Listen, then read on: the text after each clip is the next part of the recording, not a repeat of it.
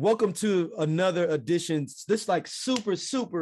This is like my family. This is my family that I'm having on this edition of Mic Checker. This is my family. If everybody listens to our Wu-Tang summary series, this is Focus's sister, my sister too, Risha Archibald, the pride of Hazelwood Central, the pride of Lincoln University, the pride of Delta Sigma Theta and sorority, and pride of all of us. We super proud of her and everything she's been doing. And I'm glad that she came here to tell her story, because her story is super wild, interesting of where she is now is one of the producers on Johnson's on Bounce TV, starring with D.L. Hughley. I'm losing Thomas Jones. Name some of the co-stars. And he created it and produced it as well as one of the EPs, along with Thomas Q. Jones. He wrote the majority of the episodes as well. And then the other two leads are Derek Brady and Philip Smithy. Okay. I got, if I do get a chance to get Thomas, I have to let him know I wanted $75 in college from when he was playing in college, from a game he played in, literally from in the dorm, and it literally saved my life for 2 weeks.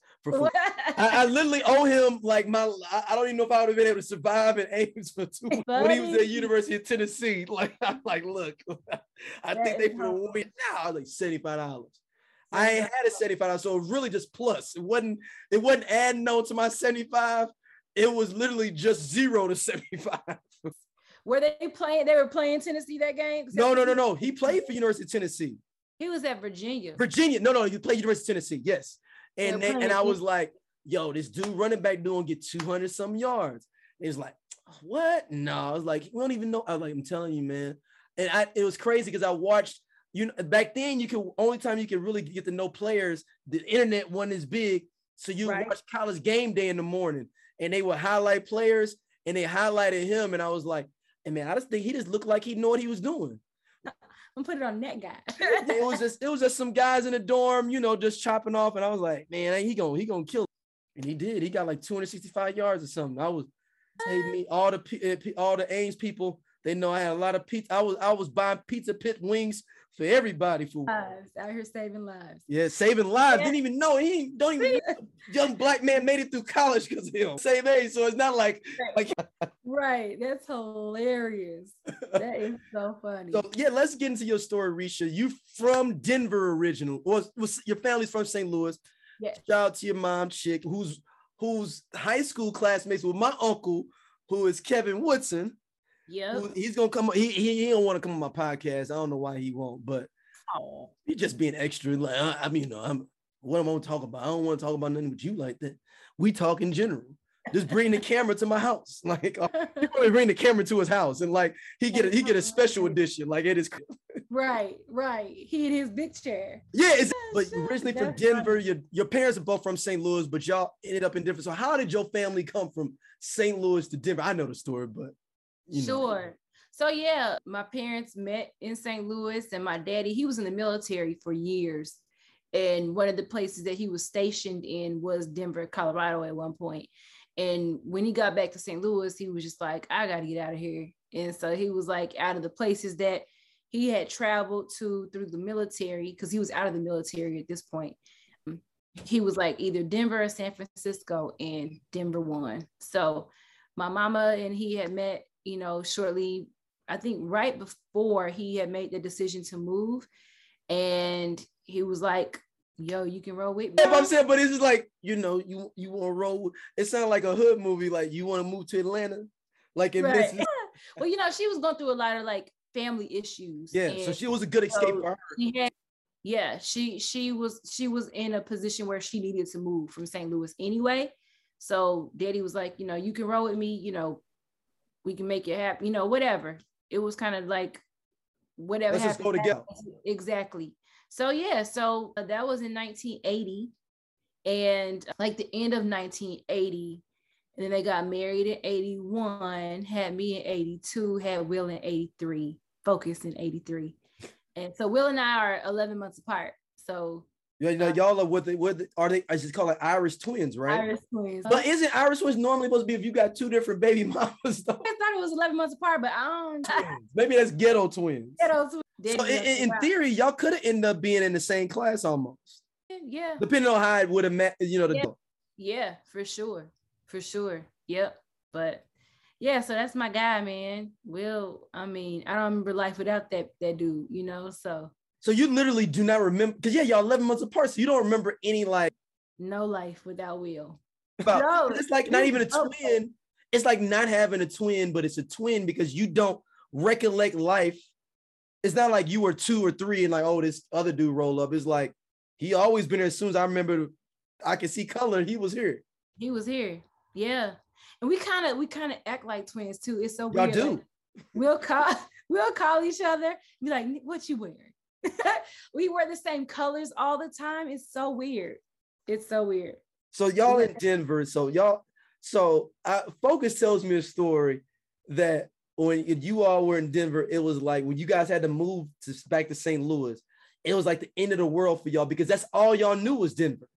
Yeah, I mean, well, St. Louis was always our second home. Like we would go to St. Louis like 2 and 3 times a year to visit family, so it wasn't like we were moving to a foreign land. I think the hardest thing was we were like really involved in the city. Like I was in hella choirs, and Will also was in a few choirs there. We had our crews, you know what I'm saying?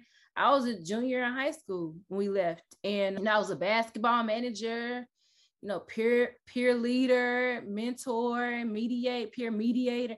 Like we were into some of everything. NAACP, I was the treasurer for our youth and college division. Like we were the charter members of the youth and college division for the NAACP. So we were very, very enthralled in the fabric of what was going on in the city at that time. So that was very difficult. But my mama she deals with 5 different autoimmune diseases. And at the time, we had to leave. Like she said that she had a dream or something like that. And the Holy Spirit told her that if she wasn't gone by March, she'd be dead. And so Daddy was like, we moving. So it was as simple as that, you know what I'm saying? And she wanted to have us, stay and finish up the school semester. But I was like, no, ma'am. Like we both were like, we leave. If you leave, we leave. Like we're not staying. Oh, so you was gonna finish your senior year there in Denver originally? My junior year. So I was a junior. Yeah. she wanted us to finish out school because that was my we had that family meeting when we were at Christmas break. So that was like January. So I didn't know you transferred mid-semester. I mean, like, so why I always thought it was like that summer and then you went into second semester, junior year. Oh, that was rough. Ooh, when I tell you. And like I was the basketball manager for my team, and my team was like the best team in the city. So like stuff was heating up. We were going to the championships, like all that was happening. And I left. Did Chauncey go to y'all high school? No, he went to a different school. He went to George Washington. Okay.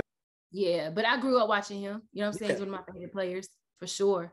But yeah, like it was rough. But St. Louis will always have a very special place in my heart though, because going from city to city like that, going into uncharted territory in some ways, you know what I'm saying? It can be kind of scary, and on the very first day of school, shout out to Antronella Duff, like one of my best friends to this day, she welcomed me to sit and eat with her and her crew. Hey, people misunderstand that sitting down at lunch. That's the man. I've never had to deal with it though, because my girl looked up for me. Like we had math class together, and I stepped into the classroom and she's like, you knew? And I was like, yeah. And she's like, you can come back here and sit with me if you want to. And so I sat with her in math class. And then for lunch, she had me sit with her crew. And I'm like, man, this is love. Like, because my friends and I would do that in Denver. You know what I'm saying? But that was rare. Like, that didn't happen. But that's just how me and my friends were. But that's paying it forward. That's life paying it forward. Absolutely. Absolutely. So because you could have gotten into some wrong crews there too. Yeah, I could have. Yeah, Central was full of everybody. Yeah, when we were all in high school, that was a transitional time of Central. The beginning of it, where it started transition. Yeah, we the last of the Mohicans for real. Because like I probably say after probably 2005, it started to change for real, for real. Yeah. But I graduated in 2000. But it was like, yeah, it was definitely half and half, Black kids, white kids. Yeah. As a kid not going to Central, I always thought Central was mostly Black until I remember Marco was like, no, man, my school is, and I was like, for real? I ain't never met a white person from Hazelwood Central. And then I end up going to one of y'all events, and I was like, oh, wow, it really is happening. Yep. It's so hard in the city. You didn't know. You thought it was just as many, like, as Central people, Black people, as it was East people. It felt like that. Yeah, it felt like that because, like, the sports were that, you know what I'm saying? Yeah, maybe that's what it was. Basketball team and football teams were mostly Black and was killing it that time. And Central was the biggest high school in the state at one point. Yep, 2,500 students. Yep, it was huge. I remember going there like, what?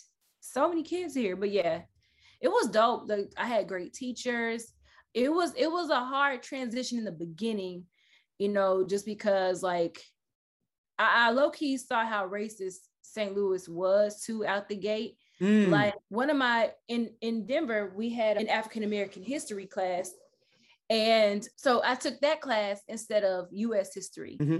And they took that credit, right? Moved to St. Louis, they did not take that credit. So I had to take US history with sophomores. And I was hot. I had to take health class because I took other classes. Like, they gave alternate classes in Denver that you could take in lieu of other things. So if I didn't want to take those classes because I knew about those subjects and wasn't interested in that, I would take whatever the alternative was. And yeah, Central wasn't having it. I was so angry. So when all the seniors were doing co-op senior year, which is what I should have been doing, I was taking remedial classes like health class. Wow, you sitting there with freshmen. I was so angry, Swiss. Like, yo, I was so mad. Just sitting in there with some random kid. But I will say though that, it did open me up to meet some pretty cool people who were younger than me, who I didn't grow up with. So, you know, everything happens for a reason, whatever. But I definitely was upset. And what was whack was at our school in Denver. Shout out to Denver East High School, home of the Denver Angels. It's Don Cheadle, Pam Grier, right? Yeah, man. All them. Yep. Philip Bailey. Yeah. Okay. Yeah. Is it Sinbad? Is Sinbad from Denver too?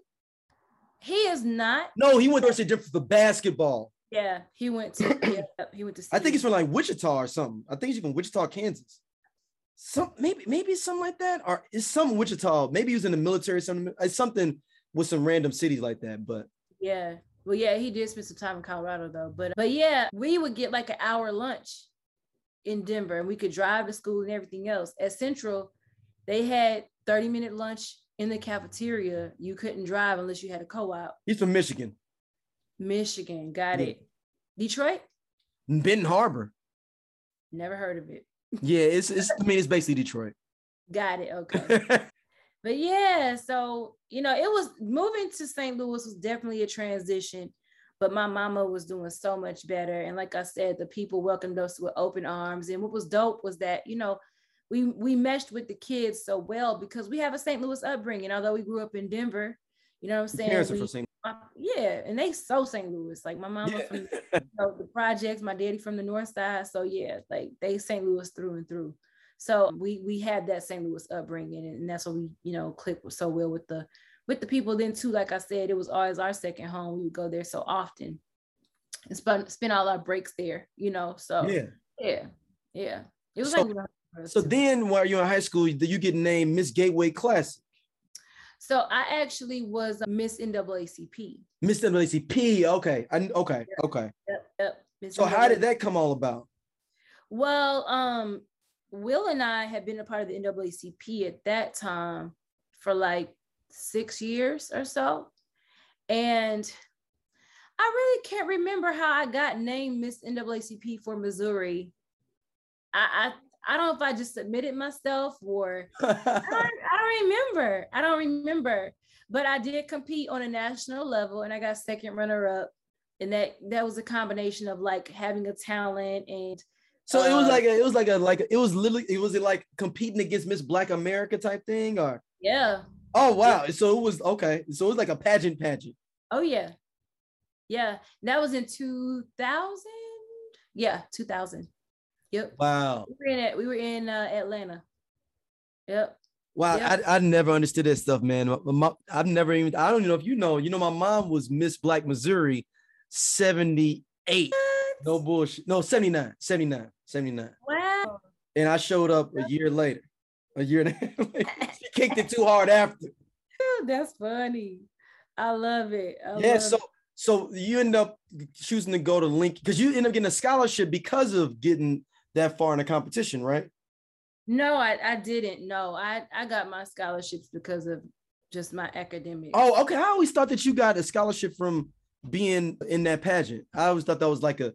They might have given one to the winner, but I was like the second runner up or first runner up? I can't remember which one, but I was one of the runner ups, first or second. And I didn't know who the first runner up is. I mean, not the first runner up. The champion is the weekend. Yeah, golly, that was like over 20 years ago. Yeah. I was a salutatorian of 8th grade.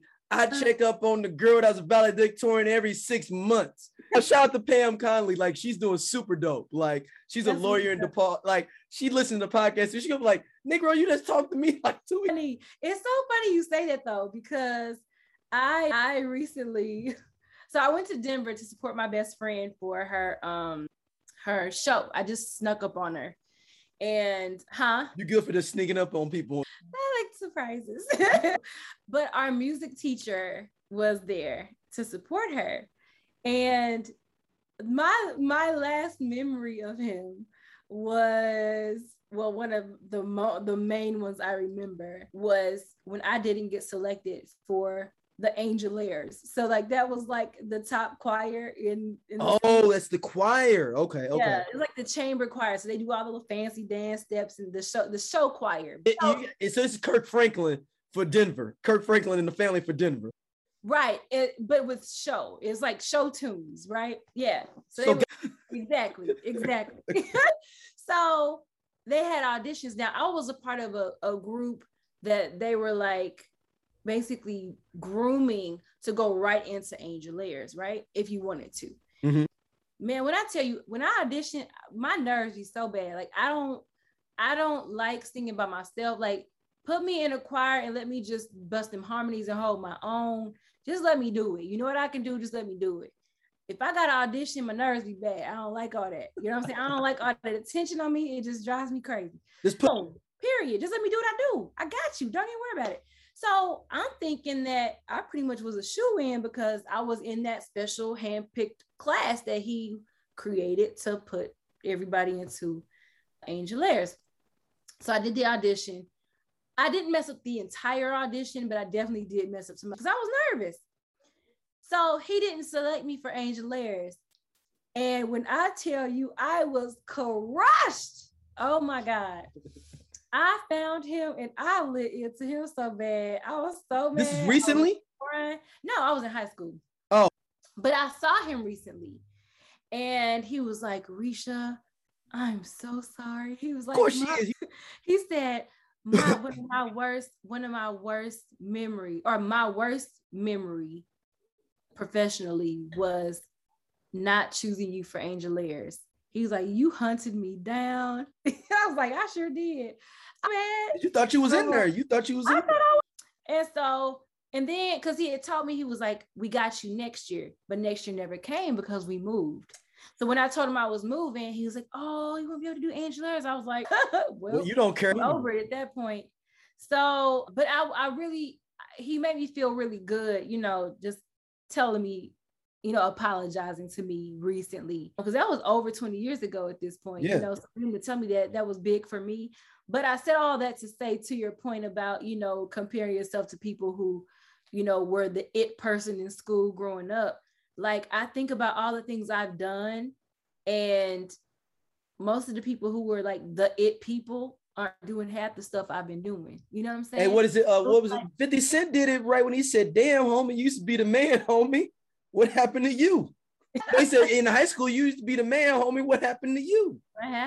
Like, I'm grateful that, I've been able to stay focused on my goals, and that I've had the opportunities that I've had, because, you know, I look at, you know, even that instant where I didn't get into the choir that I wanted to, you know, that was in adversity in my young age, you know what I'm saying? But I had to figure out how to navigate that no, you know what I'm saying?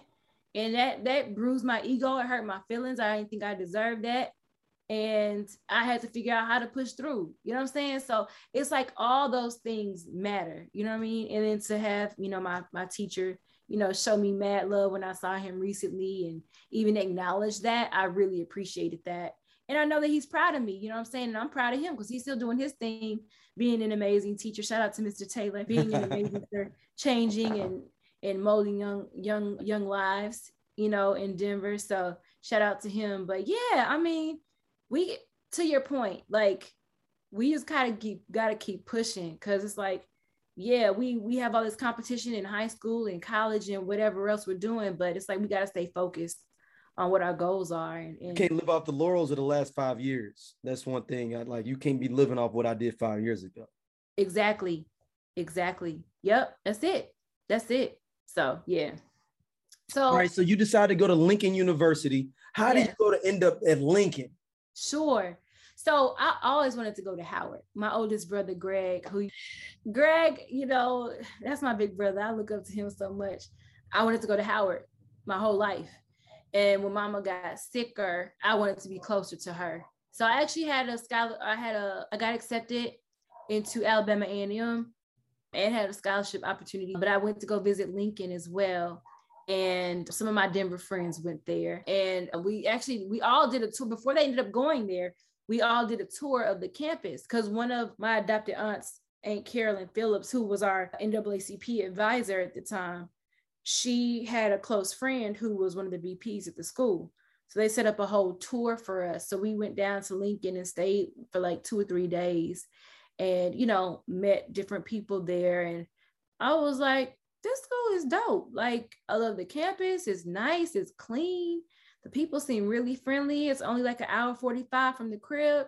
So it's far enough to get some independence, but it's close enough that if I need to get on the highway to see my mama and daddy and check on everybody, I can do that too. So going to Lincoln just made sense. And I always wanted to go to an HBCU. So, you know, outside of Harris Stowe, you know, Lincoln is the other HBCU and the oldest HBCU in the state. I mean, it's only 3 HBCUs in the 4, 5 in the Midwest, period, right? I think it's only 3. Langston, Harris Stowe, and Langston. Well, no, I mean, you got Wilberforce and Central in Ohio. Oh, yep. You're right.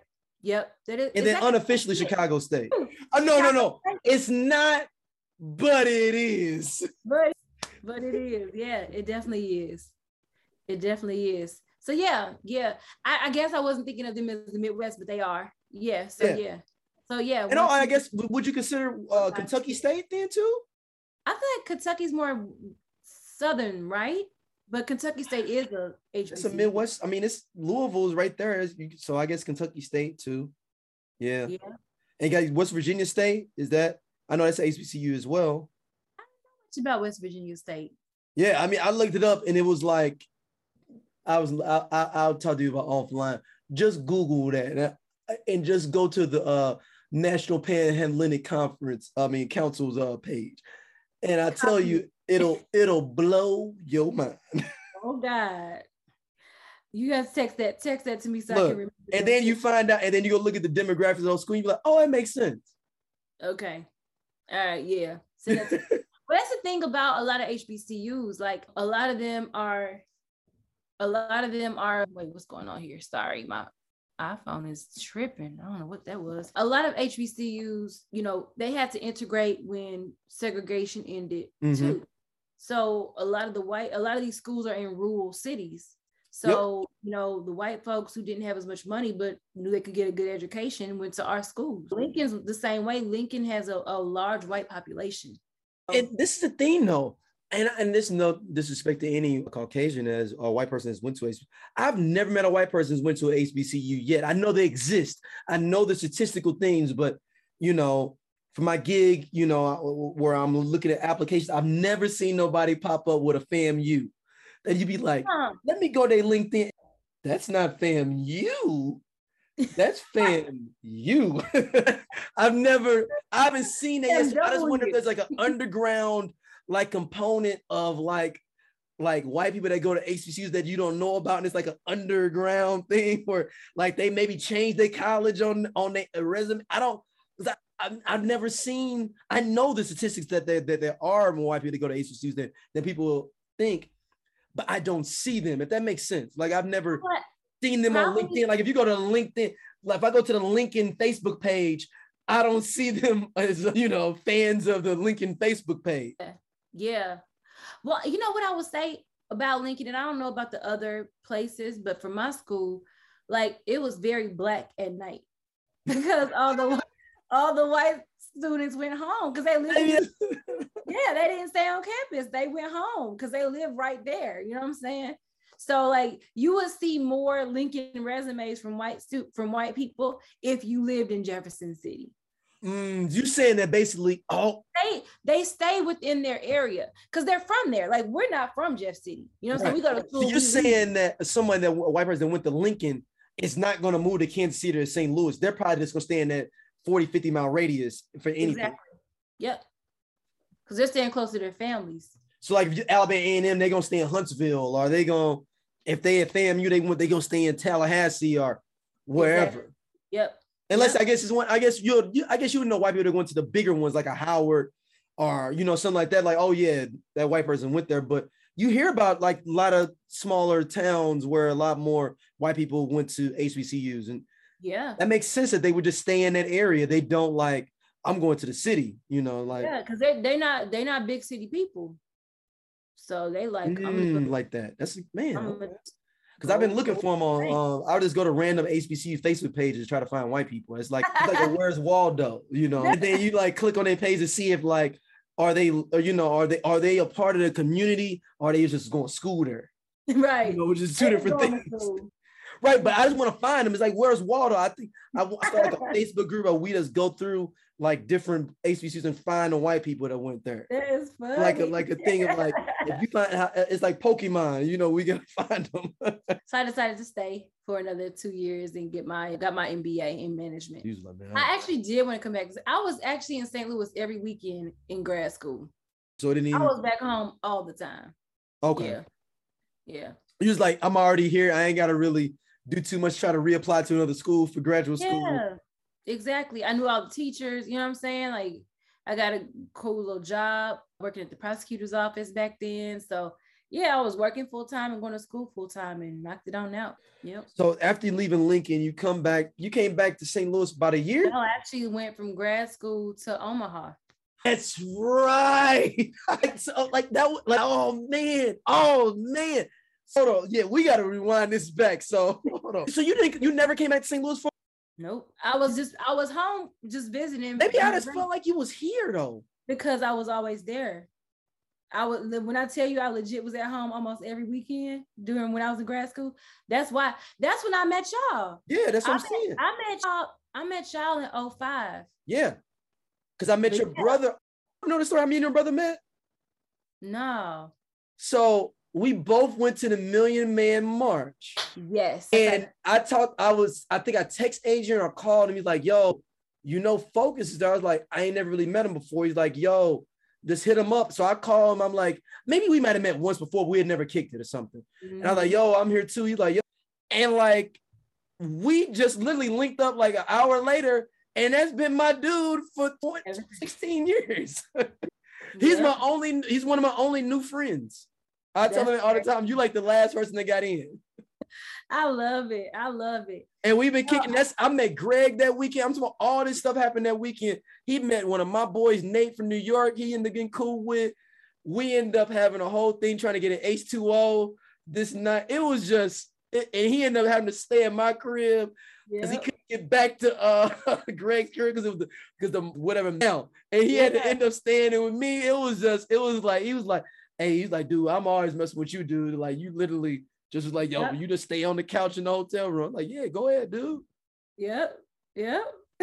Yeah, so fast forwarding, so you moved to Omaha, then me and Focus come up Omaha, and then that's when me and Focus took like it'd be like National Lampoon's road trip. We literally drove from St. Louis through Iowa, hung out in Iowa for 2 days, then came to Omaha, hang out with y'all for like 3 or 4 days, and then it snowed. Right, literally, me and Focus. I tell people all the time, it was like divine intervention. We would have not have made it to Omaha. Me and him just woke up at like 3 a.m. and we was like, "Do you just want to ride?" We went out for New Year's Eve that night and kicked it, but it was hard even getting there. It was still snow. Like it wasn't no joke snow. Yeah. That was 06, huh? Yeah, that was you were working for Union Pacific, right? No, I was working for the Veterans Affairs Healthcare Center. Veterans Affairs. Why did I think Union was Union? Because UP is there. Yeah. A lot of people work there. That's why. Yeah, and the Omaha is one of the only cities and places my cell phone would just cut out, and it would be like terrible reception. Terrible. And they don't have a lot of towers for like T-Mobile or whatever. Because I had T-Mobile back in those days. Like my phone broke, and I had T-Mobile. I had to end up getting a whole new phone through Sprint because T-Mobile didn't even have stores there. Wow. Yeah. But yeah. So the service for cell phones was whack back in 06. Yeah, I mean, look, we end up kicking at your house the day. Yeah, I legit was like applying for jobs at my job. I was like, I got to go. Omaha is not it, yo. It is not. Yeah. Shout out to Omaha. I mean, like I made some amazing friends and met some amazing sorors out there in Omaha. So, got love for Omaha, but it was just not the place for me. So then you go to LA then, right? No, I went back home. So that's when I came home. So maybe that's about 6 months or so? 4 years. You was there for 4 years? So that's the period I remember you being back. Yep. And 3 days before I left Omaha, I got a call from Boeing saying I got the job. That's right. You were working for Boeing. That's right. Yep. I had a panel phone interview at work one day. My little office, I had a little like closet office. But I was like, I'm fine because I can shut this door and y'all don't know what's going on. So I shut my little door, had my little phone conference with Boeing. They told me I had the job and I was, shouting, okay? 3 days before I left Omaha, I got that call that I got that job. And I was at Boeing for 3.5 years. Yeah. Working in their supply chain logistics group, I was buying military aircraft parts, missile parts, like fighter planes, cargo planes, and missiles. Yeah. Because they didn't renew your contract there, and then that's when you moved to LA, right? Right. So they had a big layoff. Yep. Like 10,000 people back in 2010. Yep. That was a big layoff. Yeah. Yeah. And so I hung out in St. Louis for a little bit. And at the time, I started doing background vocals for Aloha Michelle. Aloha, the Knuckles. Yeah. Now the Knuckles. Her and Rockwell, yes. Yep. But I did backgrounds for her for a whole year back in 2010. And golly, I was singing so much back then. I was doing backgrounds for Coco Soul on occasion. She's out here now. Oh, she's in LA? In Atlanta for a minute, but now she's here. But yeah, I was singing for everybody and then doing praise team at church, you know what I'm saying? But yeah, I have a mentor named Gerald Haddon, and he was like, Reach, what you gonna do? He's like, you ain't got no husband, no kids. You ain't got no job. You want to be... you want to do entertainment, you got to go to New York or LA. What's it going to be? And at the time I was 28 when he was talking to me about all this. And at the time also I was managing an artist, and my business partners and I decided to try to boost her career out here as well. So we decided that I would move to LA and that she would come out a little bit later while I got my footing or what have you. And we moved on out. So yeah, I moved to LA August 2011. So I literally just celebrated my 10th anniversary. 10 years. Yeah. Crazy, so right? Yeah. So no, like this is just, people don't understand. This is the beginning of the story. This is just the preamble. Right. Everything that's dope. Reach already did a whole bunch of dope stuff. We just now we getting into like, that was like the prequels for a movie, like now we finna get into like, dope shit now. So I know when you came there, I believe, am I wrong or right, you were working for Sony? NBC Universal. Yeah. I know that's when you came out, you were there with them, and then you were with them for a while, and then is that when you got linked up doing Morris Day and the Time background? So actually, no, that was the first year I moved here. Yeah, I did Morris Day maybe like 2 or 3 months in. No, matter of fact, it was definitely 2 months in because I was still living outside of LA then. So I must have done Morris Day back in like September 2011. So my girl, shout out to Carla Carter, an amazing vocalist and songwriter who works with Jimmy Grammy. Jam. Put some respect on the name. Grammy. Yes, for sure. You're a Grammy winner too, Risha. We have to let people know that as well. But I'm just saying, I want everybody to get all their accolades. Grammy Award winning singer-songwriter Carla Carter. She was working with Jimmy Jam and Terry Lewis at the time. And they were going back, they had just gone back into the studio to record an album called The Original Seven. Right, to reform the Morris Day. Yep, it was Morris Day in the time, but they had to change their name because rest in peace, and I love him, but he's very not shady. He's very controlling. How your label did you? Am I involved in this? Right. No, then you can't use the name. Right. Yeah. So they The have time is mine. But he did come up with the name The Time though, so I got to give him that. Well, I guess. But whatever. So yeah, so Carla and I did background vocals. Well, she hit me and was like, sis, I got called to do some background vocals with Morris Day in the time. I was like, what? That's amazing. And at the time I had been doing it and she knew I'd been, put a bit, that's what I had been doing for a while at that point. And so she was calling to, for some advice and, because she's a lead singer. Like she doesn't really do a whole lot of backgrounds unless she's in the studio. And I was like, dude, that's such a dope opportunity. And so she hit me like a few days later and was like, yo, they need one more singer. Are you available? And I was like, yeah. She was like, well, send me some, video of you singing. And I was like, okay, cool. So I sent her some stuff and she's like, bet, they love you. Like, let's go. So I went to the rehearsals and legit, like Morris Day is as cool as he appears to be. Cool. And yeah, he had a little baby. I think that kid was like, yeah, no. I know he's got a young kid. I know that. Yeah, the kid was like 3 or so when I saw him or her. I can't remember what it was, but I think it was a boy.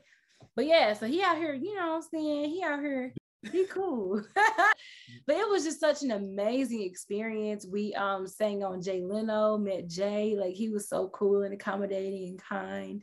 I mean, to be singing Jungle Love with Morris Day in the time, like I still am amazed at that. You know what I'm saying? I actually just sent Carla a reminder. I went to the African American History Museum with the Smithsonian in DC, and they have an exhibit of Jungle Love, like at the Smithsonian. I was like, oh my God, like I legit sang this song with them. It's crazy. So yeah, I did that. What else did I do that first year? I did a bunch of stuff, but that definitely is one of my like top 5 moments in my singing career for sure. So you're still working for Universal at the same time doing this. No, I did that before I joined Universal. So shortly after that, I joined Universal. So that was 2011. I joined Universal in 2012. Okay, I thought you were doing it either simultaneously. I thought that you were doing it simultaneously. I was still singing, but I didn't do that then. Yeah. So then you were over there. You went to Universal. You were doing Universal. Let everybody what you were doing at Universal. Sure, I was working for Universal Pictures in their home entertainment division. And so it was my job to manage suppliers and keep track of inventory. So, and also handle quality control issues. So I had to like, if you were to buy a Blu-ray, you say you bought, I don't know, what's the Universal time? The Minions, whatever. I would, manage buying the discs and the cases and the shrink wrap and the stickers and everything, the picture graphics that go around the case. Like I would manage all those pieces to make sure we have enough to build out the entire product that you see in the store. And then say, for instance, if there was a quality issue, so say you ordered it off Amazon and it came to you and it was defective, Amazon would call me and be like, hey, Reese, Daryl needs a new DVD and we need to figure out where his defective item came from, because there's a likelihood that if his item is defective, that whole exactly. Yeah. So we'd have to get down to the nitty gritty of that too. So yeah, that's what I did for NBC Universal on the Universal Pictures side of the house. But also I was very involved with the Black Employee Network. I sat on the board for that and also managed the community outreach leg of the Black Employee Network. So it was my job to, come up with different initiatives that our employee base could do to go out into the community on behalf of the company. So I did that as well. So how did you get into the acting, the sketches?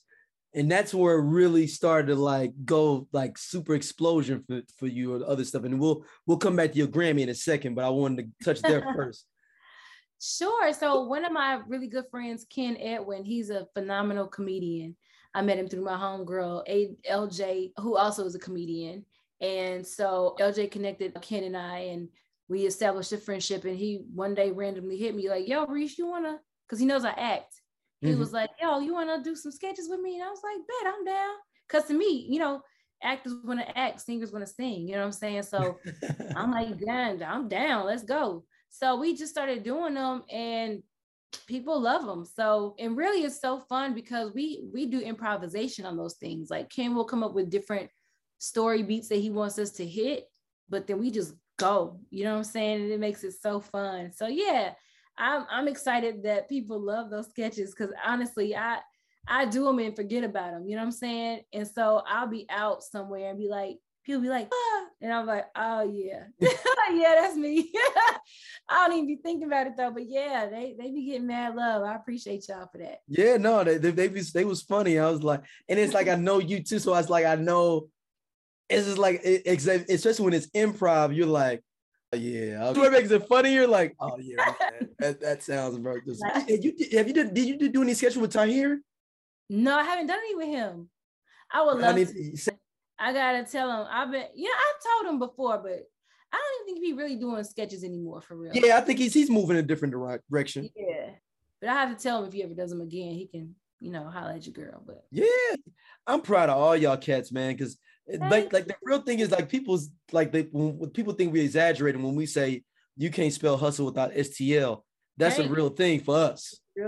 That's a real thing because it's so hard. We got to get it from the mud here. So, we got to we're not afraid of getting our hands dirty at all. Right. So, yeah. So then you start getting really heavy into the acting thing. You start, shout out to Gino before I even jump into this. Gino, short story. He was one of my first big interviews on me and Javon's podcast back in 2012. When he had the show with Isaac Keys. What was that show? The Therapist. And we had him on the pod. He came on, it was during over phone. This was before Zoom and all this. So we had to plug my phone into the board, you know what I'm saying, do all that stuff. But he's one of the first ones, man. And so you helped work with him on Black Boots. Yes. How was that with the because Black Boots, explain to people what Black Boots is though. Shout out to Gino, man. Sure. I need to get him on. I need to get him on there too, though. Again. Oh, you do. He's doing some phenomenal things now, man. He is definitely grown and matured in his craft. It's been such an honor and blessing to watch him and to be a part of some of the stuff that he's been doing. He's actually on my show too. But yeah, Gino, he told me about Black Boots before he got it going, and at first I was like, oh no, I need to see it, because Black Boots, for those who haven't seen it, it's about an HBCU. Gino went to Wilberforce, so he could definitely tell that story authentically. And he's also an alpha, so it's centered around Black Greekdom, if you will. And so that's a touchy subject for me. I don't particularly like portraying our organizations on screen. If you haven't seen Burning Sands, oh no, me and you talked about this, didn't we? I did see Burning Sands. But did we talk about this a couple years ago? You know what? I think we did the last time I was at home. Yeah, but this is back when me and folks' daughters were young, though. We may have talked about it. I don't know. It was after Christmas. It was during Christmas though, because we was hanging out at your parents' house. Okay. Yeah. I felt the thing about Gino with Black Boots, I felt like it was very tasteful. You know what I'm saying?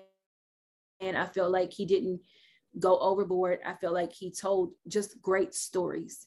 But before he even got into it, I remember meeting him through Misha Sampson. Yeah, she did. And so that's how I met him. That's how I met him. And good on Mish. But yeah, so I met him through her, and he told me about Black Boots, and he was like, I'm gonna have to like, create a role for you or something. And so when he was doing a scene, he hit me up. This was in 2013. And the reason why I know that is because Will was in town and it was right before Kennedy was born. So yeah, so that was 2013.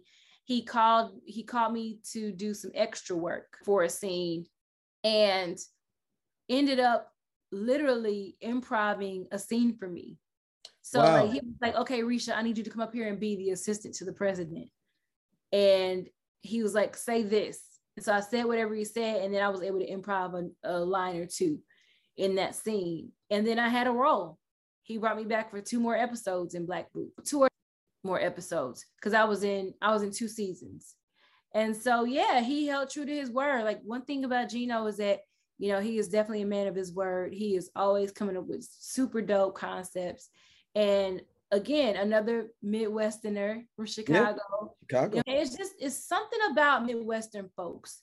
We have a work ethic that's like none other. I think that's why we get along so well with New Yorkers, because although we go about things differently, the work ethic is the same. You know what I'm saying? So like, we respect each other in a huge way. But yeah, Gino's work ethic is impeccable, and I'm super, super duper excited for him. I was able to pull to direct episodes. Johnson, it's like brothers. But it feels like the brothers, Yeah, that's why it is. I'm like, it's bro. No, it's not. It's called Johnson. Yeah, Johnson. Yeah, he directed an episode. No, I'm sorry, directed four episodes. Mm-hmm. 4 episodes, yeah. And he wrote 1 episode. So yeah. So let's go into your Grammy, man. Let's get this Grammy out the way. If y'all don't know, my sister was in Kanye's choir. The infamous Sunday Soul? Sunday Service. All right. Sunday Service Collective, yeah. Sunday Service Collective choir. Mm-hmm. And also, was that Sunday, what was the name of the album? This album was named, what was the name of that album? My mind keeps on going to the what you call the song, No Church on Sundays. Shout out to my dude. He's a super dope MC. He writes for Kanye. No Church on Sundays. Oh man. What you call it? Jesus is King is the name of the album. Jesus is King is the name of the album. The rapper I'm talking about is oh man. It's No Dope on Sundays. I'm sorry. That's why it's okay. He wrote been writing a lot of Kanye stuff recently. He's on Soul Paul. He's the main dude, the dopest dude on Soul Paul. And his albums and mixtapes are good too. He's out of Atlanta, but he writes for Kanye. He's on good music. No reason I was in my mind. I don't know why I thought in my mind No Church on Sundays was his album's called No Dope on Sundays. You can't sell dope on Sundays because of God. So right.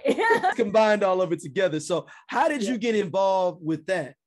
Sure. So I had been doing background vocals with this vocal contractor named Jason White for years. And he called 40 people ended up being a part of that first wave of singers. And so I was a part of that first group who got the call. So I didn't have to audition or anything, which was a blessing to me because I hate auditioning. Yeah. So going back to the beginning of the interview, you hate just let me do what I do. I do it. Yeah. You know what I'm saying? But I got connected to Jason White through my choir director at church years prior to. And my first gig with Jason was doing backgrounds for R. Kelly at the Clive Davis Grammy Gala. And I'm assuming you're okay. Fine. You was fine. He did talk to me though, because I got a baby face. So yeah, he's like, was you around when Leah died? Oh, well then no, I thought she was just born. It was cool, but yeah, no. So that was my first gig with Jason though, and I have been singing with him ever since. So we did, TV Land Awards and just all kind of stuff. And he called me for this. It's so crazy because the bottom of 2018, I was like, man, I miss singing in the choir because I left the church that I was going to at the time. So I wasn't ministering in that way, anymore. Mm-hmm. And so I was like, I got this strong urge to sing again. And then maybe like not even a week later, I saw something on Instagram where Jason had posted about, singing at some award show or something like that. And I was like, I ain't heard from Jason in a minute. I miss singing with him. Like, I wonder what's going on. I need to get back on his radar somehow. And literally like 4 or 5 days later, I got a random text from his partner saying, A-list artist, this is the date, these are the rates. Can you do it? Tell me now. And I was like, yes. You know, I didn't even know what artist it was, you know what I'm saying? And so they said it was Kanye. And at first I was like, okay, wait a minute. Because, you know, there's a lot going on with our mans, you know. Yeah. We love We Kanye. talked about that, man. We talked about that when you came in town that time. Yeah. But, you know, I was like, I got to pray about this. And so I did. I took it to the Father, you know what I'm saying? And what came back to me, Swizz, was, you know, how many times have I worked in a corporate setting where I didn't like who I was working with, or I didn't agree with their politics? What did I do? I focused on the goal and got the job done. And the other thing was, you know, the Holy Spirit was like, you've been praying for this brother for years, you know, which I have been, because, you know, literally he lost his mom when he lost his mama. Mm-hmm. You know, he talked about that. And so, you know, we can say what we're going to do in certain situations, but we don't know what we're going to do until we're in that situation. You know what I'm saying? So my thing is to always pray for folks, because we don't know what people are going through and what it's going to take to help them get out of it. You know what I'm saying? So I legit have been praying for that brother for years. And so, yeah, that's what came to me. And I was like, okay, cool. I'll go and do the job and knock it out. And what I thought would be a weekend gig turned into a year and a quarter. We sang every single Sunday or weekend throughout 2019 up through the first quarter of 2020. Wow. Yeah. So how did it feel when you got a Grammy though? Man, you know, when I saw that he won that Grammy, I was so excited, because I'm like, man, like this is because you're part of the project. I mean, even more, you're part of the project, all that stuff. Yeah, I was just really excited for him, because I remember him saying, he said this before, so I can say this, but I remember him saying that, you know, people said that he was going to lose his career because he was doing this. He was like, but God told me I got to do it, so I got to do it, you know? And one thing about Kanye West that I really appreciate is that when he says he's going to do something, he does it. You know what I'm saying? Yeah. And he sticks to it, no matter how far-fetched or outlandish it seems. Like, he goes for the gut. Like, he literally lives, he thinks out there. Like, he thinks beyond what most people can really visualize. But he just, you know, he literally is a genius and very kind. He has a very strong servant leadership to him too. Like, we would need water sometimes and he go get it himself and pass it out to the choir. Or if something needed sweeping up, he'd go get a broom and sweep it up. Like, he was never above any task. You know what I'm saying? And just like I said, very kind. I mean, he took good care of us. You know, if he knew about it, if there was an issue and he knew about it, it was handled. You know what I'm saying? So yeah, I have mad love for Kanye West, man. I continue to pray for that brother. And, you know, yeah, he employed a lot of, I mean, listen, at one point we had 150 people in our choir. And then you counting like a 20, 30 piece band and production, you know what I'm saying? And sound. So, and, you know, locations, you know what I'm saying? So he literally was employing anywhere from 100 to 200 people every week. You know, nobody does that, Swizz. Yeah. You know what I'm saying? Kanye West is phenomenal, and people can talk about him all they want to, but I will never, because, you know, we don't know what that brother deals with on a daily basis. And he did nothing but show me love. Did I agree with everything that he did or said? Of course not. I don't agree with everything that I do or say. Right. I didn't agree with everything I did yesterday. Right. Nobody's perfect. You know what I mean? So, like, it's like, we just gotta, we're all saved by grace, man. And not to get too preachy, but I'm just like, nobody's perfect. So I'm not gonna sit here and judge that man. You know what I'm saying? It is what it is. And that's his life to live. You know what I'm saying? All I can do is support folks when I see they're trying to do better. Just like I hope somebody would support me when I'm trying to do better. You know what I mean? Yeah. So I had me and Matt are coming out on our next episode of the scenario, the top 25 sellouts of all time, like the basketball polls, you know, like when you go to the NCAA tournament, we're doing it for sellouts. And previously on our last episode, I said we need to exclude Kanye out of this. I don't want to talk about anybody that's going through mental strain. I want full-on sellouts on my top 25 sellouts. Just dig the Nate Hills. It has been a sellout where it's no question you tap dancing. I want the full tap. I don't want where it's like it's a tap dance under duress or it's some. I want you to be fully involved in the tap dance. Fair. I said like Kanye's maybe going through some mental things. I can in my heart put him on the top 25 sellouts of all time with a pure heart, knowing what he's been through. Yeah. Clarence Thomas, I like that. Definitely on there. Candace Owens rising to the top, rising every day. She's at a different area, and she's unadulterated, just rising up. So, just people like that. I have one that's going to trip people out. I kind of think that Tina Turner might be on the also receiving votes area of that on the low. If you look at some of her documentaries and stuff, she didn't stop. She ain't fuck with black people after 79.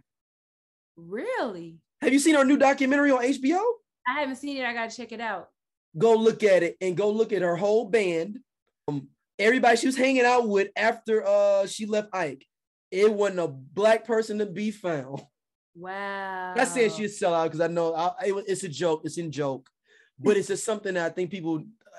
I don't think you really trip off of it, especially our age. We're not. Yeah. We were young, so you just take Tina Turner for what it is, and then you see the documentary. You're like, wait a minute. You don't hang out with no black people at all. When I'm talking about at all, Oprah is the only black person she hangs out with. Wow. Oprah don't count. She got money. She a billionaire. That's basically, I ain't, I ain't black, I'm Oprah, basically. Like literally she can say that. So yeah, so what I'm saying is Kanye's will not be on the scenarios comprehensive top 25 sellout list. He will not be on there in the poll. So and I will not let him be there. I put it out there and it's online and I said it that we had to give Kanye some grace for what he's going through. There's plenty of other sellouts for us to put on this list. And there's a long line of them. He is not need to be on there. It is plenty of us for the. Yes, I agree. That's love. That's love. That's love. Because not enough people give him grace. You know what I'm saying? But I'm gonna give him grace and not put him on the top 25 sellout list. I did put him on the OJ Infinity Gauntlet at one point, and I was like, we can't do that. You seen the Avengers, right, with the Infinity Gauntlet? So we got an OJ. That's hilarious. I want to send you the episode with me and Matt, bro. So every gym is different sellout. That's hilarious. OJ is number one. Did I send you the picture of me meeting OJ? No. I mean OJ. What? I have a whole episode I talk about meeting OJ. Stop playing.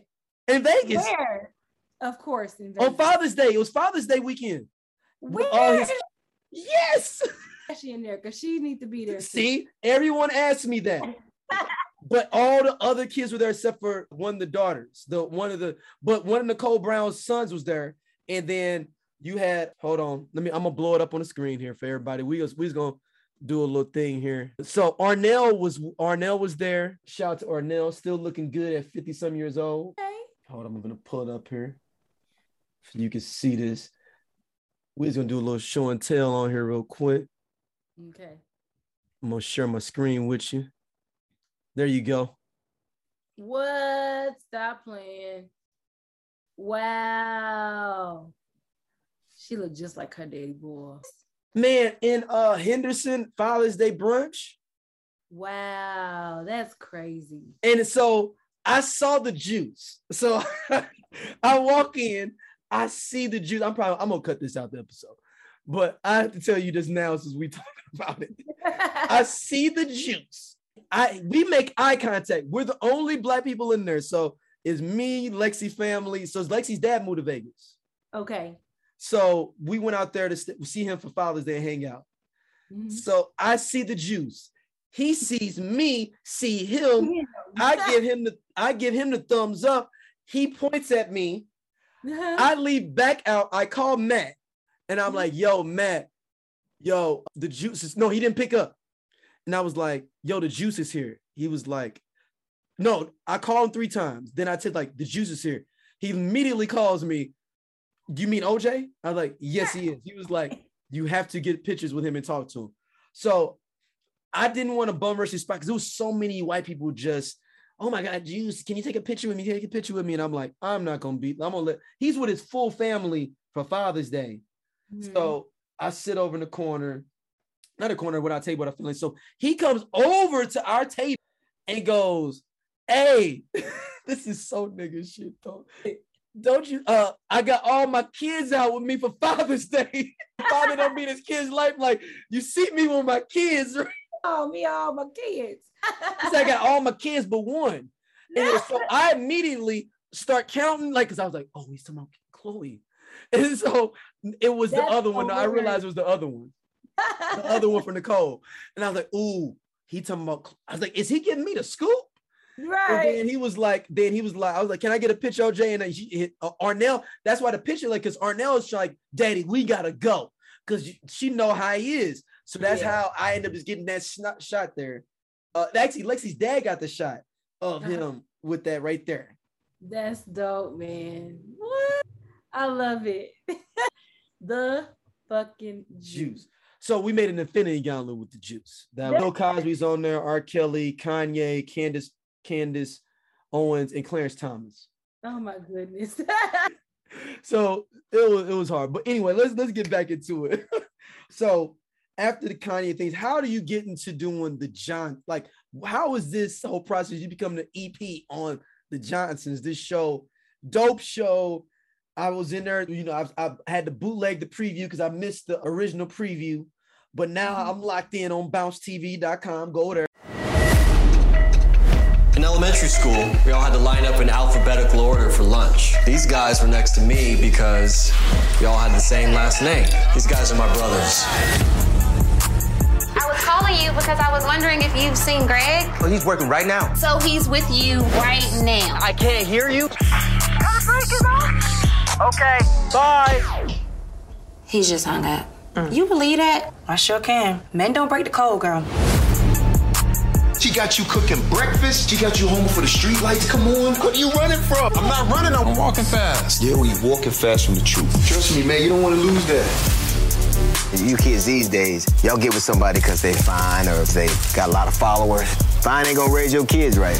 You don't have to fight me on everything. It's funny how when I don't submit, you see it as a fight. She's hardly home, work's a top priority. Everybody grows. Most people grow apart. So where are your friends you always come here with? It's really good to see the bond that you guys have. No, real friends, they're rare. Jarvis needs to hear the truth sometimes, okay? He's been tripping lately. Your truth isn't Jarvis's truth, Greg. And I think sometimes we can be overly sensitive. And white people are tired of us talking about this. Who, like your wife, Lisa? Things just ain't the same with Greg and me. Like I've changed to something. Black women weren't checking for me when I didn't have nothing. Now I got something. All of a sudden I sold out. My mother used to say to me that if you listen to someone long enough, they'll tell you who they really are. I hear you loud and clear. It is damn hard to find a way to grow together, but you got to concentrate on the simple things you did when you first met. Hold on to them. What y'all brothers is on? That's right. Just different moms and dads. Johnson, an all-new Bounce original series, premieres August 1st. Get it? You know what I'm saying? If you're not in the Bounce TV radius, St. Louis is not. Yeah, we not out. Y'all should. Well, it depends on. I got 18. Oh yeah, it's not on AT&T. So like, if you have, I go to the website.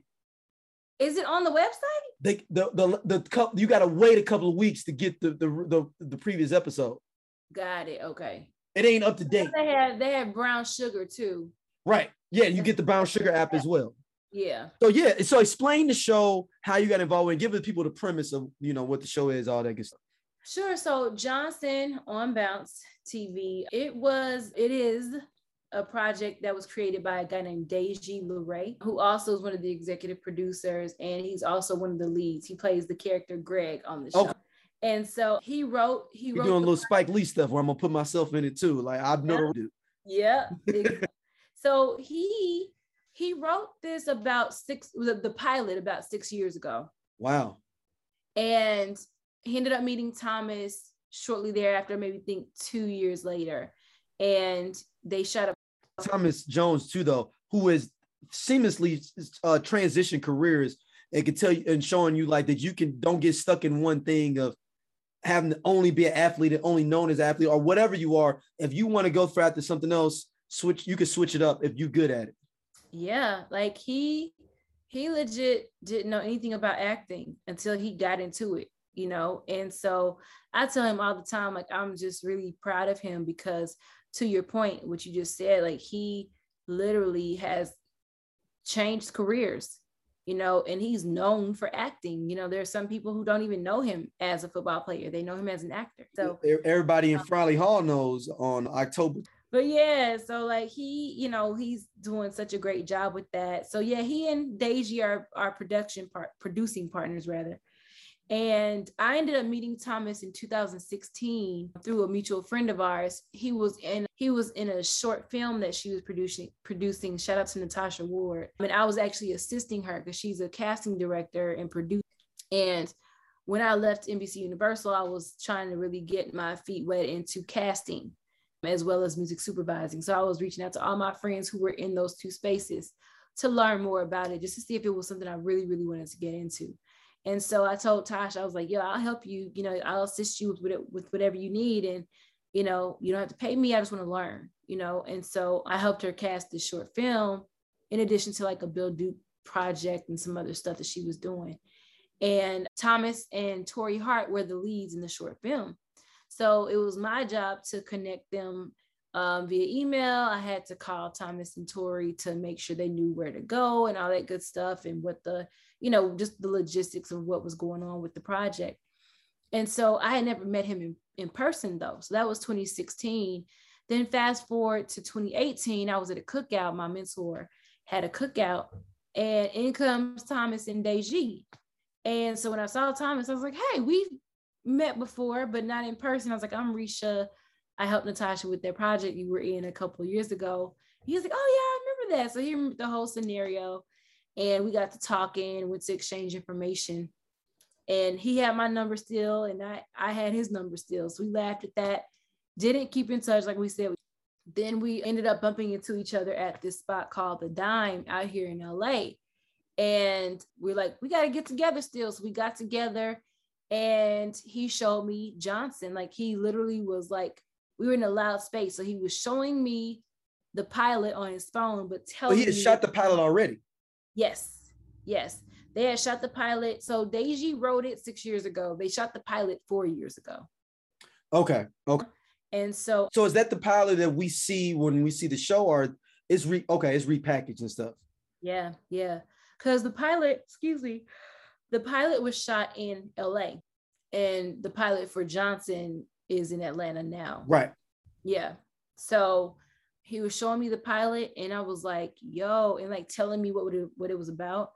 And I was like, yo, this is dope. Like, please send this to me because like this show reminds me of the men in my family. You know what I'm saying? I'm like, yo, like this reminds me of my uncles and my daddy and my cousins and my ex-boyfriends and, you know, just the great men in my life. You know what I'm saying? Nobody's perfect and they deal with crazy situations, but that's life. You know what I'm saying? And it honestly reminded me of like Thomas described it to me as like the male insecure, but I like to describe it as if the best man or the brothers were on television, it would be Johnson. Right, like if it was more developed as a serial series instead of a movie. Exactly. So yeah, so I was like, please send this to me. And so he did. I sent it to my team. I work for Cedric the Entertainer and Eric Rohn's production company. Yo, man, STL, stay together, boy. We stay together, man. And yo, like, man, I love those men so much. I had in 2018, I started working with them. I had just started working on Luke Cage. And yeah, I forgot all this other with the Cheo stuff, man. Slipping, cuz. So you worked on Luke Cage too? Oh, that's I know that. I'm just everybody else to know. Like, okay, keep going. It's all good. I'm a horrible interviewer. I got off. No, you've been doing great. You remember a lot of stuff that I was like, wasn't even thinking of. But I just got the job on Luke, and I hit up Eric just to like, you know, tell him what was going on with me. So for those who don't know Eric Rohn is like the man behind the man. Like he's Cedric's manager. I always want to give Eric Rohn, if this is a small story, he came to one of Free Time's first events and showed us super love. Really? When we start doing, do you remember we was doing Thursdays at Posh? He came through there and he was like, y'all young. He's like, y'all got it sophisticated up in here. We had the band with the DJ, and he came in with 2 other cats. They was just sitting there chilling with some wine and chilling out. And he was told me and Roy, and he was like, y'all got something going here, man. And he's like, y'all young, but this is sophisticated. That's the only time I ever met him. So that's he is dope, man. When I tell you he looks out for St. Louis so tough. Oh, for sure. Yeah, I already know. He STL through and through. Like did he go to SEMO with Cedric? He did. That's how they met. Is that fraternity brothers too, right? They are, yep. And he's been managing Ced since college. Really? That long? Yep. That long. That's some down by law. Yep. Wow. And so like he's been the one like, managing everything for Ced and working out deals for Ced and other people, just he's that dude. Like, I mean, of course, in St. Louis, he sits on all kind of boards and has his own foundation with his wife and just does a lot of great things in the community in St. Louis. And so I reached out to him because he's like a big brother to me. So I would like reach out, and just check in with him throughout the time I was in LA. And when I got the job on Luke, I was like, yeah, Eric, I got this job on Luke Cage. And at the time I had a film that was a finalist with the Gentleman Jack Reel to Reel competition. Jack Daniels, Gentleman Jack had a... Yeah, which one was that? I helped sponsor. I mean, that was one of my sponsors. Which one was that one with the girl that had the... Yeah, Daddy's Big Girl. The little girl had died. Yeah. Yeah, But I'm sorry that the little girl died. The daddy died, but she could see her daddy. Yeah. Yep. Daddy's Big Girl. So yeah, I helped produce that, and that ended up winning that competition. So like all that was happening at the same time. And so I hit Eric just to let him know what was going on. And he was like, let's get together. I'm in LA right now. And I was like, okay, cool. So I got together with him. And he was like, well, we just got this contract with CBS and we're looking to expand our team by 2 executives. I would love to pitch you. And I was like, oh, whatever that means. Oh, yeah. So, I mean, because at that time I had produced so many things. I was a story associate producer on a TV show with Shawnee O'Neal and her kids. Her and Shaq's kids. I had done some other, that was on VH1. I had done another pilot for Lifetime. I had produced several short films and a feature documentary. So I had definitely gotten my, in another, independent TV show. So I had really gotten my feet wet in the production realm. And so yeah, when he asked me to do it, I was like, okay, cool. Like, I didn't know what it all entailed, but I'm like, if Eric Rohn sees something valuable in me that, would be value added to his team, then you better go ahead and say yes. You know what I'm saying? So we had a meeting. He pitched it to Ced and we had a meeting with his wife, who I know as well. Shout out to Angie Rohn. And the next thing I know, they like, bet you on. So I've been working with Eric and Cedric since 2018. So is this The Neighborhood, all those shows as well? So I don't work directly on The Neighborhood, but because I knew you said the CBS deal. That's why I think you was in the CBS. Yeah, the Neighborhood is up under the Bird and a Bear umbrella. It is one of their shows that they produce. Yes, but so they have a first look deal with CBS. So for instance, what that means is if you have a project and we acquire it and develop it, we take it to CBS first because they have to. So you had to take the brothers to CBS first. Not the brothers. Why do I keep calling it the brothers? Johnson. You had to take Johnson to CBS first. Yep. And then I took it around town and everybody loved it, but they didn't pick it up. I took it to Bounce. And I set up a meeting with the head of programming over at Scripps. He's one of the executive vice presidents, David Hudson over at Scripps. And Scripps is the parent company to like Bounce and Court TV and Ion and all these other networks. Mm-hmm. And so took it to David. He loved it. We had a meeting in January of 2020 and he loved it. I set up the meeting with him, Deji Thomas, Eric and I, and he loved it immediately. Like, he's a brother though, so he got it right out the gate. Yeah, you relate to it. Yeah. So and honestly, no disrespect to CBS in saying this, but I don't think CBS would have been able, even if that wouldn't have been a show that was going to be supported well on CBS's network anyway. So that was a blessing by not having to be able to go there, because CBS is, I wouldn't say it's a dying network. I just feel that it's the oldest of all the major networks, the way they're programming it. Yeah, and they're trying to fix it. Yeah, I know they are, but they're not going to support the show called Johnson and on CBS. Come on, man. Yeah. This ain't 85. The thing I love about Bounce too is that they gave us a lot of creative control. Right. Johnson would have had one white guy on there in the Johnson crew. Who knows what it. And his last name, he'd have been Johnson, but it'd been Wesley Johnson. Right. And I ain't talking about Wesley Jonathan, who's like my third cousin. Right. Johnson, not Jonathan. It's a Wesley Johnson. Yeah. If you know what I mean by Wesley. You're right. But that's what I'm saying. It wouldn't have been three. It wouldn't have been brothers. It'd have been, we need to throw Hispanic. And there's nothing wrong with that. But I love the purity of that show and how it's just black dudes. So authentic. Yeah. And I'm not saying that you don't have authentic relationships like that in general, but I personally needed to see a relationship like that. That's for me. Yes, we all do. Yeah. And even they do too, because, largely in part, we don't really see our brothers portrayed as human beings. You know what I'm saying? We see them portrayed as thugs or deadbeat dads or, abusers or whatever they are. We don't see them as people like you or like my brother or like my daddy or like my uncles. You know what I'm saying? Or all of our, the great men in our lives. We don't see them portrayed that way on TV. And although y'all ain't perfect, like, everybody, we're all flawed, you know what I'm saying? Yeah. But just good human beings, you know what I'm saying? And that's the typical Black male, you know what I'm saying? Most Black men who have kids are in their kids' lives.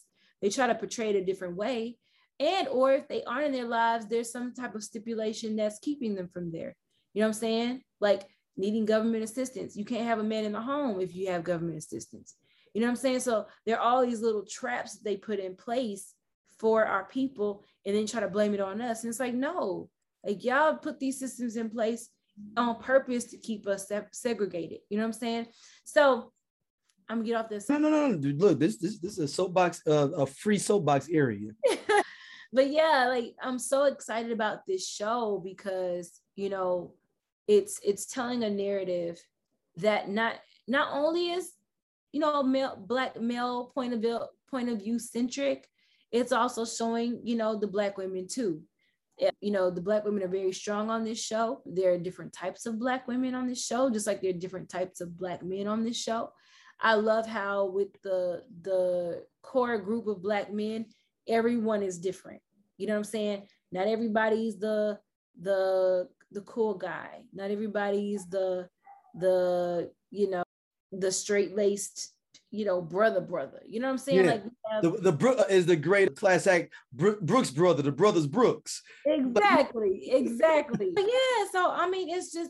And you know what I love, and it's a term I always said, and it's actually not my term. It actually comes from Mos Def, and he says, "We the niggas are kings or bitches are queens. Ain't no in between. We either gotta be the highest of anything in Blackness, or we the most downgraded anything in the dirt, and most of us is in between here. Most of us in between being a king and being a nigga, or be a queen and being a bitch in his analogy. It's true. But yeah, this show shows the layers of Black people, and I love it. Like we have a character who's the quirky one, he's like the Ryan, he's like the Childish Gambino of the group. You know what I'm saying? But it's so many crews like that. I mean, it's so many. It's so authentic. This show is so authentic, and it had to be on something like a Bounce because, we have to be able to tell our stories as they are. We cannot afford to water them down. I mean, we have to water it down in some regard anyway, because it's PG-13. Yeah. So we can't get it. Yeah, but you still get the gist of what's happening. You know what I'm saying? And I'm really excited. There have been talks about a season 2. I don't know what that is yet, but if there is a season 2, I know that it's going to be. I mess with Bounce. crazy. One of my favorite shows on Bounce is Saints and Sinners. I'm a Saints and Sinners fan. I've been rocking with Saints and Sinners since season 1. Oh man, I gotta check it out. I heard it's a really good show. I've seen clips of it. Look, it is black soap opera at its best. Look, do you remember the TV show, the soap opera Passions? Yeah, I didn't watch Passions. But okay. You'd be like, Victor Newman's still alive. I thought he got pushed off the bridge, shot at, and burned, and he lived. So I have to check it out. Yeah, you'd be like, he's still alive. He got an evil twin. That's hilarious. Listen, I love. Who would have knew we had to kill all 3 of them? I love me some Clifton Powell. I always just say Pinky. Look, man, I've written like random things in my head that I just want to cast him in my mind, just for random roles, like man at the gas station, not like a major role, just to be bit roles throughout the series. Like just Clifton Powell's all these random people. I love him, man. Did you see him in good. Black Lightning? You see him in Black Lightning? Yes. Come on now. Look, Clifton been putting work in for 30, 40 years. He has. He's so dope. I'm glad that he's still working out here in these streets. Once again, working everybody, check out Johnson. So we got to go into my rapid fire questions. These are hard hitting questions. Oh boy. So yeah, everybody can check out Johnson on Bounce TV. If you don't have Bounce, because it isn't everywhere on your cable provider, if you have an antenna, it's on free TV. So, I know a lot of people cut the cord. So, they're using different ways to watch television. So yeah, getting an antenna for like $15 or whatever you want to spend on an antenna. You can go on Amazon $5 just to watch. It doesn't have to be old school with the rabbit ears. You know what I'm saying? You can find them on Amazon. They look nice, whatever else. But you can do that, or you can download it on the Brown Sugar app, and you just go on like Amazon or. This may be a far gone question because I know Saints and Sinners gets put on Hulu after the season's over. Will that be the same with Johnson? It's in talks. I asked them the same thing. Because that's the explosion y'all gonna have, is when y'all can be like, it's on. So y'all really end up having 2 seasons almost, because y'all had the initial season and then the online Hulu season. Yep. So yeah, I definitely asked them about that, and I'm still awaiting feedback on that. But if that's a possibility, we'll definitely let the people know once we get the feedback. But yeah, right now it's just on Brown Sugar. You can catch all the previous episodes on there. And I think it's only like $3 or $4 to stream on Brown Sugar. And yeah, you could do it through Hulu or through Prime. I know that you can just add that onto your Prime or your Hulu membership on top of those. Yeah. Also on Roku too. It's on Roku. So that's how you can catch Johnson. It's a really great show. It airs every Sunday on regular television, 7 p.m. Central Standard Time. If you're on the East Coast, it's at 8 o'clock. Of course, Mountain Standard Time, 6 o'clock. Pacific, 5 o'clock. So they don't hold it off and just make it at 7 for West Coast? Nope. They only have one feed at the same time, but they show it twice. Okay.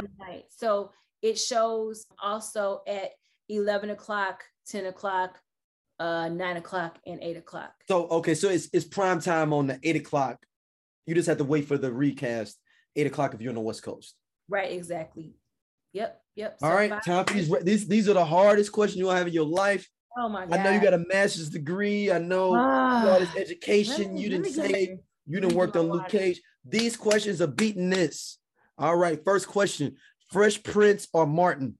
This is that. This is you either get to choose one or each. That's all you got. Martin. All right. Now this is a triple threat match. This is a very key one. Now it's going to be Juice versus New Jack City. versus Menace to Society. Which one are you picking? Oh man, I'm gonna say, golly, that's not easy. Oh man, I'm gonna have to go eeny, meeny, miny, mo on that. I'm gonna say, dang, Swiss. I'm gonna go with Okay. All right. That was hard. Yeah. All right. This one is St. Louis based only. St. Louis fried rice or St. Louis toasted ravioli or St. Louis ribs. Dang. I'm gonna go with the rice. I'm gonna go with St. Louis. Look, there is there's some people that are disrespecting St. Louis rice that never had it. I guess New Orleans is supposed to have some good fried rice. I ain't never heard it is. No. St. Louis fried rice. I'm talking about, I will put it up against rice coming from China. Absolutely. No, like people laugh when I've said that. No, I'm serious. Yes. Like there's St. Louis style fried rice in other cities. Yes. Dallas has a whole business based off of St. Louis style rice. I know Dallas does. Do they really? It's the black dude from St. Louis that runs it. Boom. Yeah, but the ribs though, man. That's why I ain't say ribs though, is because I don't get some decent ribs anywhere else. You can't get that St. Louis fried rice. You that's true too. But I'm gonna say, well, yeah, that's true. St. Louis fried rice is just it. Memphis definitely has some bomb ribs. You don't like KC? I don't like their barbecue. Sorry, KC, love y'all, but you don't like the sauce. The sauce is terrible. I don't really like that. I don't like that smoky. Like they put it in a smoker, whereas St. Louisans, we put it on the grill. Yeah. And let it smoke out that way. There's a difference. That is. Yeah. So yeah, nah, we're gonna go with the rice. I can't eat the ribs no more because I'm pescatarian. So we can get the beef. I definitely miss ribs from St. Louis. Remember C&K? Stop lying. Do they have fish though? I'm gonna text you they got a menu online.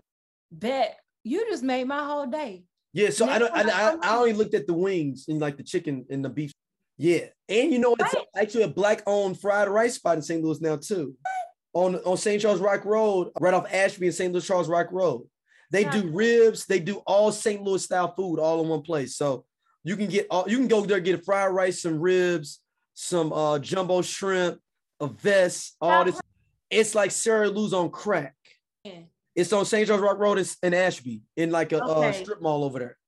Text me that. Yeah, do you remember where that Shop and Save used to be over there off of St. Charles Rock Road? It was an old drive-in. They turned into that Shop and Save Schnucks over there. It's across the street from there. It's right on St. Charles Rock Road in Ashby. Okay. Do you know what Judy Best is? The Best Talent Center is? No. It's next to it. It's not next to it, but it's like maybe a block down from there. It's a Waffle House right next to it. So the Cypress Road is right there to take you all the way to the airport. Yes. So this is all in that area right there before you get to Lindbergh. St. Charles Road before you get to Lindbergh. Yep. Yeah. So it's in between, like with Bridgeton and all that. No, it isn't Bridgeton, but in between that area right before you get to Lindbergh. But it's a black spot that does all that stuff. Okay, yeah, I need you to text me all black fried rice. I go over there. I just want some fried rice. Support a black business by getting some fried rice. Boom. There you go. Thank you for telling me that. I really appreciate it. Yeah. Sorry. So Sade or Anita Baker. Okay. It's funny that you paired those two, because growing up, I didn't like either one of them. I didn't either. Are you serious? I hated them until maybe early high school. I'd have to say the same. It's so funny because, I won't say that I didn't like them. I hated the song Fairy Tales. I might still kind of hate that song. the concept of the song, just the lyrics just kind of throws me off.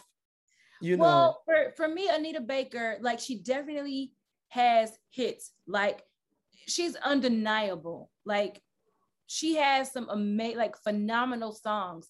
But as a singer, I like to sing along. And if I can't understand what you're saying, I don't like that. So the ad-libbing and stuff she does?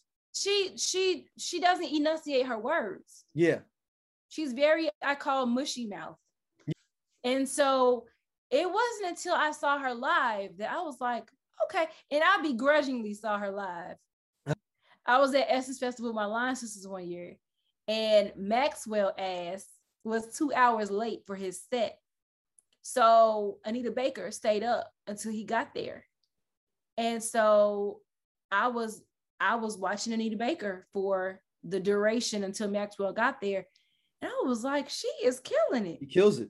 She's phenomenal. Like she really, in her songs, I mean, they're undeniable. She has smashes in it's her just voice. Different. It's like, because Sade is like an experience if you go to her concert to me. I never went her, but you know what? Her band, like I love her sound. Like, but again, she was another, like, she was just kind of draggy for me though. But it's like, as you get older, at least I think I'm older as you, and I think you have to experience life to maybe like both of them as well. I think that may be a key point in loving, liking them and experiencing life and being like, oh, they talking about some real shit on this. Oh, yeah, they are.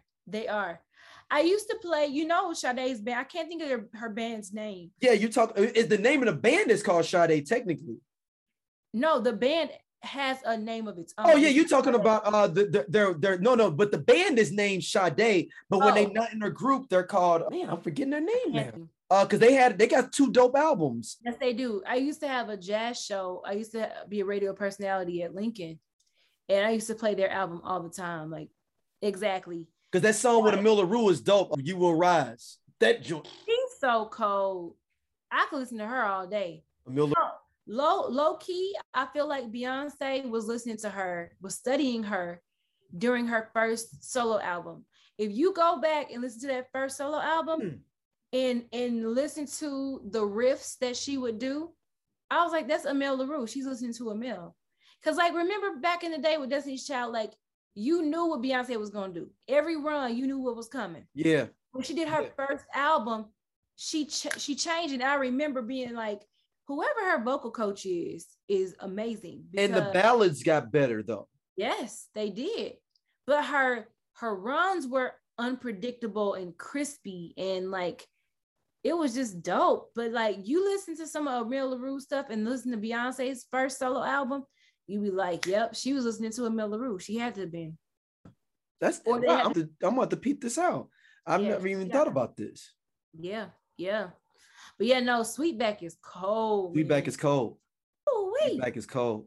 This could be a hard one for a lot of people. This may be a hard one for some people. Would you rather have no arms or no legs? Why are you like this? Oh man, I feel like I'd rather have no arms. I'd be able to move around, bro. But like, have you seen? It's somebody out there with just legs, and she be eating and doing everything. Yeah, no, because my uncle tells a story about him getting into a fight with a dude over a girl that was in a wheelchair. He had to beat up a dude in a wheelchair, and when he was in graduate school. So the dude, I guess he was talking to his girl, and that is crazy. So the dude was like pulling him down, like, hey, no, he said, no, come here, and he was like, what, man? What? Who are you? Like, what's up? And he tried to put him in a headlock. He's like, you get up off my girl, nigga. He's like, so I just start beating him down. He like, dude fell out his chair. I kept stomping on him. I was like, oh. But he had me for a minute because he had me in the headlock, and he's lowered to the ground. So I'm kind of like, I slipped out, and I said I hit him twice in the ribs. And he's like, and he let me go. And he's like, and then it was over for him then, because now I got everything on him. So I just stopped hitting him, and then he fell out the chair. And he tried to crawl, and he's like, and I start stomping on him. I was like, what? The fight is over, stomping on him. You won the fight, You're the better man. But a man with no legs. That man, he was trying to holler at this girl it was at a bar. It was at what place was it? The Chicago people know the Dayton Game. It's what's called the Dayton Game on the South Side. Gino will know. And he was there, and it was like, yeah, no, hey, man, come here, man. I need to holler at you, man. Come here. He's like, no, what's up, man? What's up? No. Like, and so he kept he leaned down, he caught him. And he was like, and he said he caught me slipping. So he's like, I'm trying. He's like, so I just hit him. He let me go. He said, I gave him all the work. So I had to give him a couple of pieces on the foot. I was like, oh, why? You already won when he fell out the chair. That's the game. Fight's over. Okay. So yeah, and my uncle with the wheelchair, man. That's why I always ask that question, like, would you rather have 2 arms or 2 legs? Like, I need to be mobile. You know what I mean? Like, yeah. I now I'm rethinking it. you thinking about if you need to lump up somebody real quick, you ain't got no arms, you just be like, man, you want to go run outside or have a race, like over this disagreement? That's hard. Yeah, it is. What did you say with that question? Oh no, I'm gonna take my legs off. I'm finna fight you. I'm still gonna be able to get with you, and I'm still gonna be able to, kick it, dap up my boys, have fun. If I ain't got no legs, I'm just like, what? Everybody, I'm giving a little shoulder. So my shoulders may be mean though. I'm gonna have to have a mean shoulder bump. But I want to, at least and I always when somebody always had to come down and be like, hey man, where my money at? Because they got to come down to me in the wheelchair, like, hey man, you need to move your stuff out the crib. Everything is always like a private conversation. Risha, thank you so much for doing this. I appreciate you. This was super fun, super fun. Plug all your socials everywhere people can hit you up at. I'm generally on Instagram at Risha LA. Not Being Hollywood. Those are my initials. Yeah, it's like REESHA LA. So yeah, hit me on the gram. So and when does the show come on again? Every Sunday through October, I think 3rd. Well, actually, no, to be a little bit past that, because we're not gonna be airing an episode during Labor Day weekend. Yeah, it'll extend out. But yeah, every Sunday on Bounce TV. It airs every Monday on the Brown Sugar Network, or Brown Sugar app rather. Yeah, you can catch it again 8 p.m. Eastern, 7 p.m. Central, 6 p.m. Mountain, 5 p.m.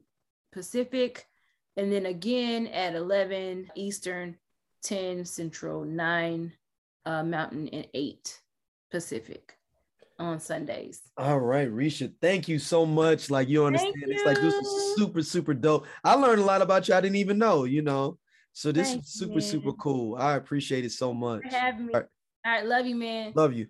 Hey, bye.